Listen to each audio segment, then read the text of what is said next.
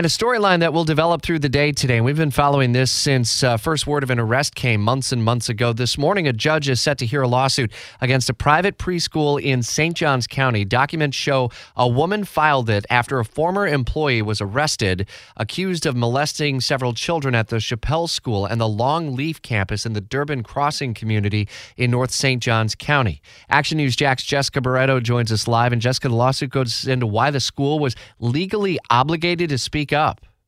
Yeah, this lawsuit is something that we kind of dove into back in October of last year, and it basically says that the director of the Chappelle Schools is what we call a mandatory reporter. So that means under state statute, she would have been required to immediately report abuse. But this lawsuit claims that her name is Heather Bonaccia, and the company CEO, Melanie Williams, that they failed to do that. And according to this complaint, it says that in January of last year, Bonaccia hired Anthony Guadalupe. We know that he was later arrested, and he was a teacher's assistant. And fast forward to June 9th of last year, the plaintiff in this lawsuit that says that she was watching live surveillance video in the classroom when she claims that she saw Guadalupe touch two children in a lewd manner on video. And that's when she says that she told the director and sent screenshots.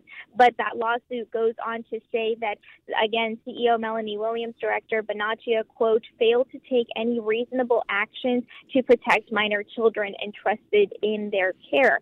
And the law, by the way, also says that failure to report abuse is a third-degree felony. Meanwhile, the defense in this case, they have filed a motion to dismiss this lawsuit. They say that these allegations don't provide enough factual support as to who placed Chappelle on notice or when Chappelle had knowledge. But again, we do know that the outcome of this case was that Guadalupe did end up being arrested, which is a separate criminal case that is still underway as well. And Jessica, at this point, he is the only one facing criminal charges, correct?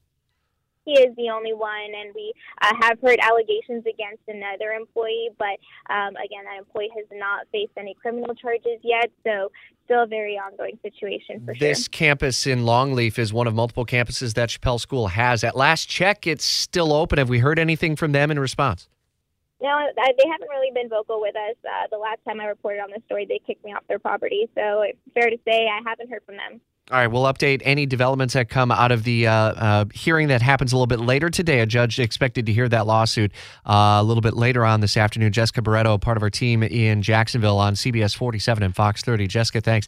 If your restaurant has slow bathroom drains and grease blockages, call Superior Plumbing and Pipelining. Superior Plumbing and Pipelining's high-pressure sewer jetting and camera inspection of the drains will assure your peace of mind at your restaurant. Request a free estimate at SuperiorPlumbingJacks.com.